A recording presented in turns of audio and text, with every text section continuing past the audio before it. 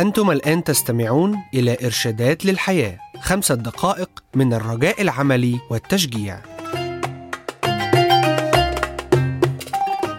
تعلم أن تقول الصدق. لا تكذبوا بعضكم على بعض، إذ خلعتم الإنسان العتيق مع أعماله ولبستم الجديد الذي يتجدد للمعرفة حسب صورة خالقه. كولوسي 3 والأعداد 9 و10. بعد أن قضى لاري كوي 23 سنة في عمله في محاربة التجسس، كان يستطيع أن يكتشف الشخص الكاذب بسهولة، وبسبب تدربه المتخصص على قراءة الأفكار وكشف الحقائق الغامضة. يقترح كوي أنه عليك أولاً أن تبني العلاقة، بعدها فاجئهم. اسمع أكثر مما تتكلم، وانتبه كثيراً للكيفية التي يقول بها الشخص الكاذب لا.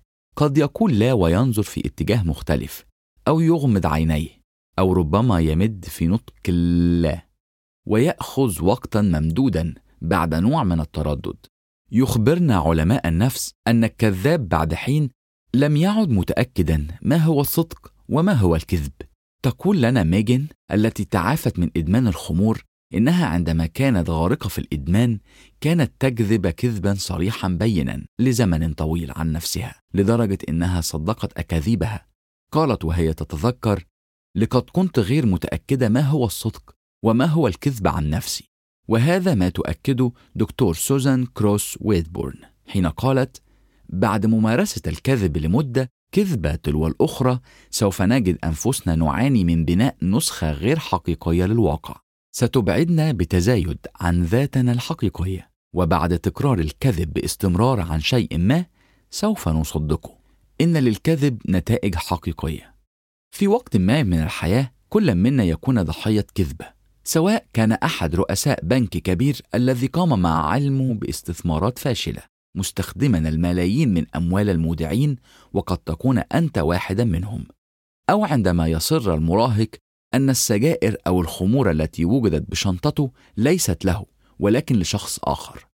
أو عندما تختبر هذا الزلزال عند اكتشافك للخيانة من الشريك الذي وعد أن يكون وفيا طول العمر. الكتاب المقدس واضح ومحدد تجاه الأمر: لا تكذبوا بعضكم على بعض، لأن الله الذي صمم البشر وصمم الإطار الخاص بالعلاقات بينهما قصد أن يكون الثقة هي الرباط وهي أجواء العلاقة. الخطية التي كسرت العلاقة الأولى بين الله والإنسان كانت بكذبة، وقد كلفت الله أن يضحي بابنه ليعيد العلاقة مرة أخرى. منذ ذلك الوقت الكذبة التي كذبنا بها على أنفسنا عندما ظننا أننا يمكننا العيش بدون الله لن تجلب سوى الحزن على مر التاريخ. ولأنه بعد الكذب لابد من الحصول على الغفران ليتم استعادة العلاقة. لكن في بعض الأحيان يكون الأمر مثل تحطم فازة جميلة من الكريستال، عندما تتحطم على أرضية صلبة تنكسر إلى آلاف القطع الصغيرة. والعلاقات الإنسانية مثل ذلك، قد يكون من المستحيل إعادتها إلى حالتها الأولى. قال يسوع: إن الكذب هو من الشيطان والخداع من ألاعيبه المعروفة. في حديثه مع القادة الدينيين في أيامه الذين كانوا يوصفون بالرجاء، قال عنهم يسوع إنهم كاذبون وأبناء للشيطان، ليس إنه كذاب فقط بل أبو الكذاب أيضا. في سفر الرؤيا إصحاح 21 وعدد 8 يذكر لنا الرسول يوحنا أن الكذابون سوف يطرحون في البحيرة المنتقدة بالنار في دينونة إلى الأبد. هل تعرف القصة المذكورة عن كنيسة العهد الجديد؟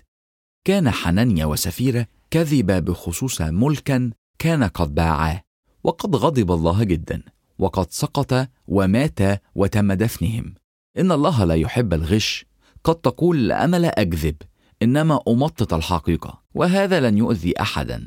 هل فكرت في إنك تكذب على نفسك بمجرد قولك هذا؟ ليكن كل ما نقوله هو ببساطة نعم أو لا، وما زاد عن ذلك فهو من الشرير، كما علمنا المسيح في إنجيل متى إصحاح 5 وعدد 37.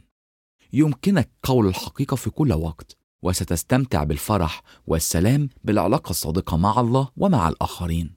عدم الصدق والخداع هما عادات نتعلمها، ولكن بنعمة الله يمكننا أن نتخلص منها. يمكننا أن نقول الحق وبتعلمك قول الصدق سوف تصبح شخصاً مختلف، وستختبر الحياة والعلاقات التي قصدها الله لك. استمعتم إلى إرشادات للحياة. للحصول على معلومات أكثر اتصل بالمحطة التي تستمع إليها.